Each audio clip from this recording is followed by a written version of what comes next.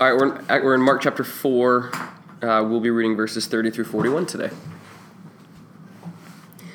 Again, he said, "What shall we say the kingdom of God is like, or what parable shall we use to describe it?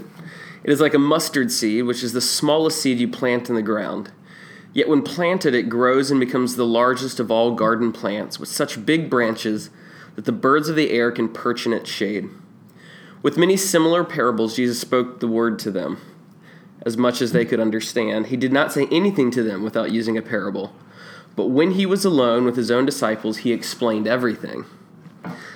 That day, when evening came, he said to his disciples, "Let us go over to the other side." Leaving the crowd behind, they took him along just as he was in the boat. There were also other boats with him. A furious squall came up, and the waves broke over the boat so that it was nearly swamped. Jesus was in the stern, sleeping on a cushion. The disciples woke him and said to him, "Teacher, don't you care if we drown?" He got up, rebuked the wind, and said to the waves, "Quiet, be still." Then the wind died down, and it was completely calm. He said to his disciples, "Why are you so afraid? Do you still have no faith?" They were terrified and asked each other, "Who is this? Even the wind and the waves obey him." So again, Book of Mark, lots of snippet stories. We're taking them roughly two at a time. So the parable of the mustard seed is one that's often used to talk about the kingdom and what it is like. I think it's I don't know if you've ever seen a mustard tree, so I have printed a picture that you might see the mighty mustard tree. This is a full-grown mustard tree. As you can see, it's gigantic. I think maybe sometimes we think it's like the size of a dogwood or something. It's huge. And so one of the things that Jesus regularly talks about with the kingdom is he says the seed of the kingdom at minimum will return 10 times the size of whatever it is your investment, but that's on the low end. He's like 10 times, but more likely 30, 60, or 100 times. I think it's important for us to intersect that with some of the other things that Jesus talks about when it comes to investment, where ultimately, like, the way that he thinks about investment is about faithfulness, and it's about properly stewarding whatever it is that God has given you, and to expect a return on your investment from faithfulness. And as you know, we talk about this, like, we can't control results, but we can control our learning. So we can try things, we can do things as it relates to the kingdom, and we always want to be debriefing and thinking through, all right, what am I going to learn from that, good or bad? Recognizing, like, I want like massive kingdom return, but I don't control when that kingdom return comes in. So ultimately, I can only steward my own faithfulness. And so I can control, okay, how did I prepare for that? How did I engage with what the Holy Spirit was doing? What were my skills and my competencies as it relates to that particular thing? How can I grow? How can I learn? And we always want to be pursuing, like, the excellence of kingdom work. And I don't mean that, like, in terms of, I just mean, like, we want to maximize the talent, the time, the resources, the whatever, everything that the Lord has entrusted to us as faithful servants. Like, there's a parable about that. While at the same time saying results actually in the kingdom have everything to do with what Jesus does, not what we're doing. It's like this, again, like, our faith is a paradox like that. Like, there's a demand of return, but he's the only one that brings the return.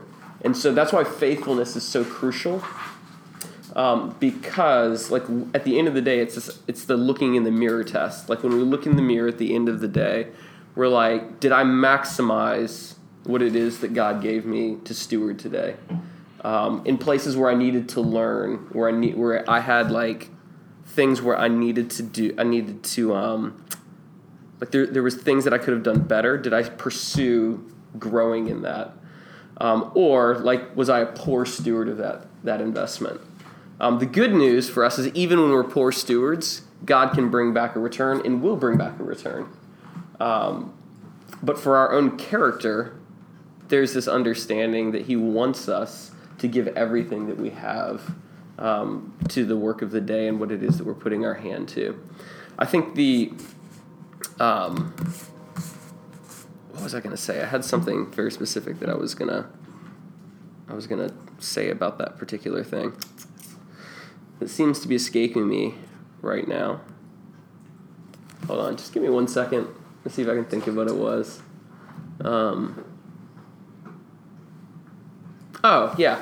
So I think about, just like how it relates to the mustard seed. One of the interesting things is, like, if we are pursuing faithfulness in our calling to whatever it is that God has called us. So for some of the folks in this room, that's full-time ministry. For some of you, it's part-time ministry. For some of you listening, that is zero-time ministry as it relates to getting paid to do something. Is that we oftentimes don't get to see the full, like, flourishing of what the return on investment is going to be. And that's why, like, living in the freedom of faithfulness is so important, because we just don't know where it eventually goes. I think the best story I've heard, or one of my favorite stories, may not be the best story for that, is the two original missionaries who went to India. They went in the 1600s. There are two people that were there for 48 years. History does not even remember their names. There's no, like, we know that there were two missionaries, and we know that in the 48 years that they were there were two people who came to faith in Jesus. And that was it. Over 48 years. And I think the way that most of us would evaluate that is we'd consider that to be a stunning failure. And yeah, like, these people faithfully laid a groundwork for 48 years in a place where no one had heard of this God who was crucified on a tree. And the second and third generations to come after them, hundreds of thousands of people came to faith. And they died not having seen that. But what it is that the Lord did is, because they were faithful, because they were able to actually look in the mirror every night, feeling like they were faithful stewards of what it is that God had asked them to do. Like, they laid a foundation for generations that would come after them. And they never got to see that. I mean, they probably are getting to see that now and experiencing that now, which is a beautiful picture. There's no probably. They're seeing it now, Pastor Don is saying. They are one of the great cloud of witnesses that is currently surrounding us. So they actually have gotten to see the fruit of their labor. They did not get to see it in their lifetime. And so there's this dueling, like, there's freedom of we are only called to be faithful, but there is pressure as well, which is we are called to be faithful. Like, that's the paradox of it. Like, there's complete freedom in, like, the results, but at the same time, but we want results. Like, we genuinely want the kingdom to come and for us to see it, and for our friends and our family and our neighborhood to experience the kingdom of God now. And there's that yearning that burns within us. And so there's freedom and pressure at the same time. And the thing that we have to test as leaders is the pressure good? There's nothing wrong with pressure. The question is, where's the pressure coming from? Because the pressure can come from within, where, like, I want self-aggrandizement as a leader. I want to feel better about myself because it's producing certain things. It can come from insecurity. It can come from fear. It can come from anxiety, which are all tools of the enemy, or it can come from the Lord. Like, the Lord exerts pressure. We will continue to read where he talks about, like, this expectation that we would invest something, and we should have an expectancy that there will be a return. That exerts pressure, but it's pressure from the Lord, and it's positive pressure. There are other places where we can experience pressure that aren't of the Lord. And so this is, like, the tension, again, we'll keep talking about this, that we're invited into. The second piece of the text that we read this morning, you may say something. I just want to say to everybody in here who's younger than me, what he's talking about right now, that's the stuff. I'm telling you. And his ability to communicate it is amazing. But that's life. That's living for the Lord, what he's talking about. Living in those tensions. And recognizing the power of faithfulness and not allowing the lies of the enemy to bombard you with, but nothing's happening. Nothing's happening. Why are you doing this? To stay in it. Because like today, like right now, this moment, it happens to me all the time around here. I'm seeing when I saw nothing. Now I'm seeing all the stuff. And I'm going, wow, man, the Bible is like true. You just be faithful. And I laugh because the stuff that's happening was beyond what I could even see. And so my prayer for you all is if we can get enough of you all around here now to have that kind of commitment to faithfulness, who knows what's going to happen? I mean, I'm like, my God, what could really happen if we multiplied the number of us who were like, okay, God, I believe. I have an expectancy that you're going to do beyond what I could actually think. And on those days when it just seems like, what the heck is going on? He said, no. And now unto him who is able to do exceeding abundantly beyond what I could ask, think, or imagine. He is still at work. That's the stuff that makes the devil tremble. But the earth, and especially America, is constantly screaming. But what about the results now? But what's happening now? And the scripture is clear in Hebrews 11:1. My now is what? Hebrews 11:1. From the King James Version. What does it say? Faith is being sure, but we hope for. No, it's not the King James. Sorry. I only know NIV. King James Version. What does it say? What is this? What's the passage? Hebrews 11:1. Oh, faith. Now faith is that's the word I'm looking for. Say that word. Now faith. Now faith. Now faith. That's it. My now is based on faith, not on what I see with my eyes. And when we can get that, that's how we stay at it.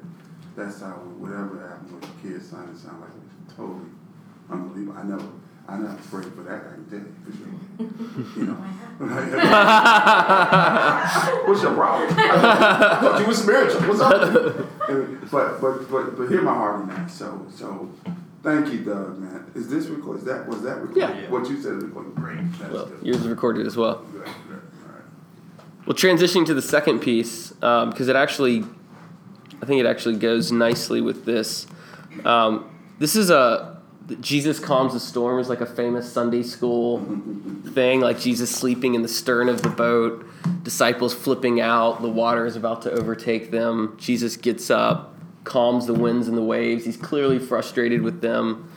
I think Luke talks about him actually being like, you didn't understand the point of the feeding of the 5,000 by your reaction.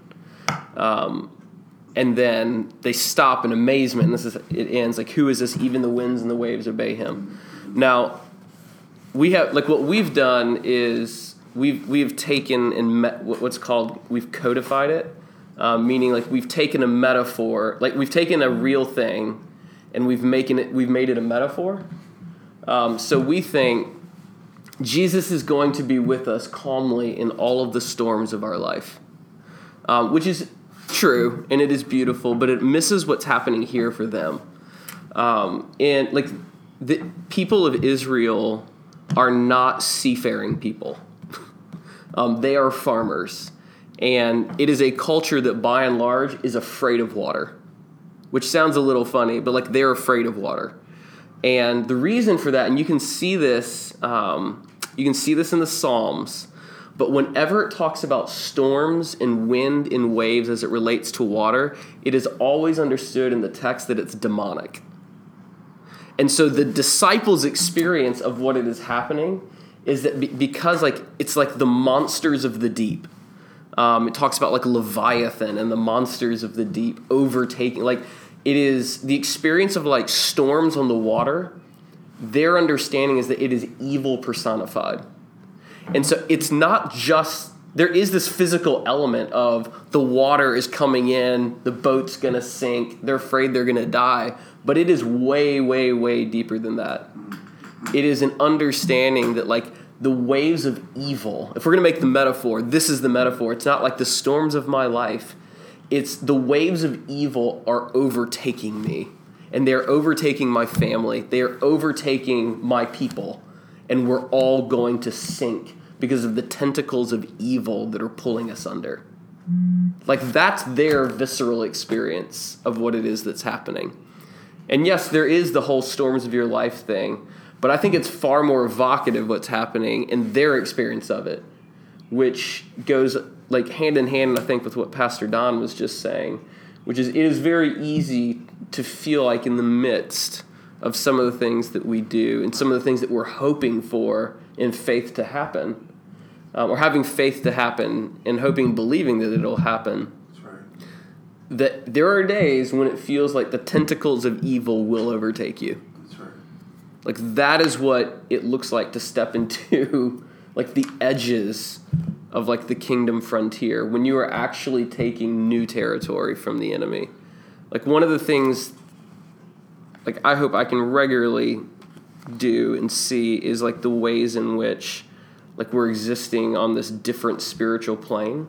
And one of those things that I think about is, I can't remember if we've talked about this or not, how, I mean, we don't know this for sure, but like I have this sense that like within the Western church, the American church, North American church, whatever it is, Europe, I think the enemy has made a bit of an alliance with the church, and the church doesn't know it. And it goes something like this. I'm not going to exert much of my energy for you folks who are in the church as long as you stay in the church. So you can, like, I don't really care if a church gets bigger or if a church gets smaller because 96% of church growth is due from transfer growth from one church to another. So you can do that all day long, and I'm actually fine letting that happen. And you can tell amazing stories about how your church is growing, but like what's right underneath it is that you're mostly growing from people who are already going to a church down the street.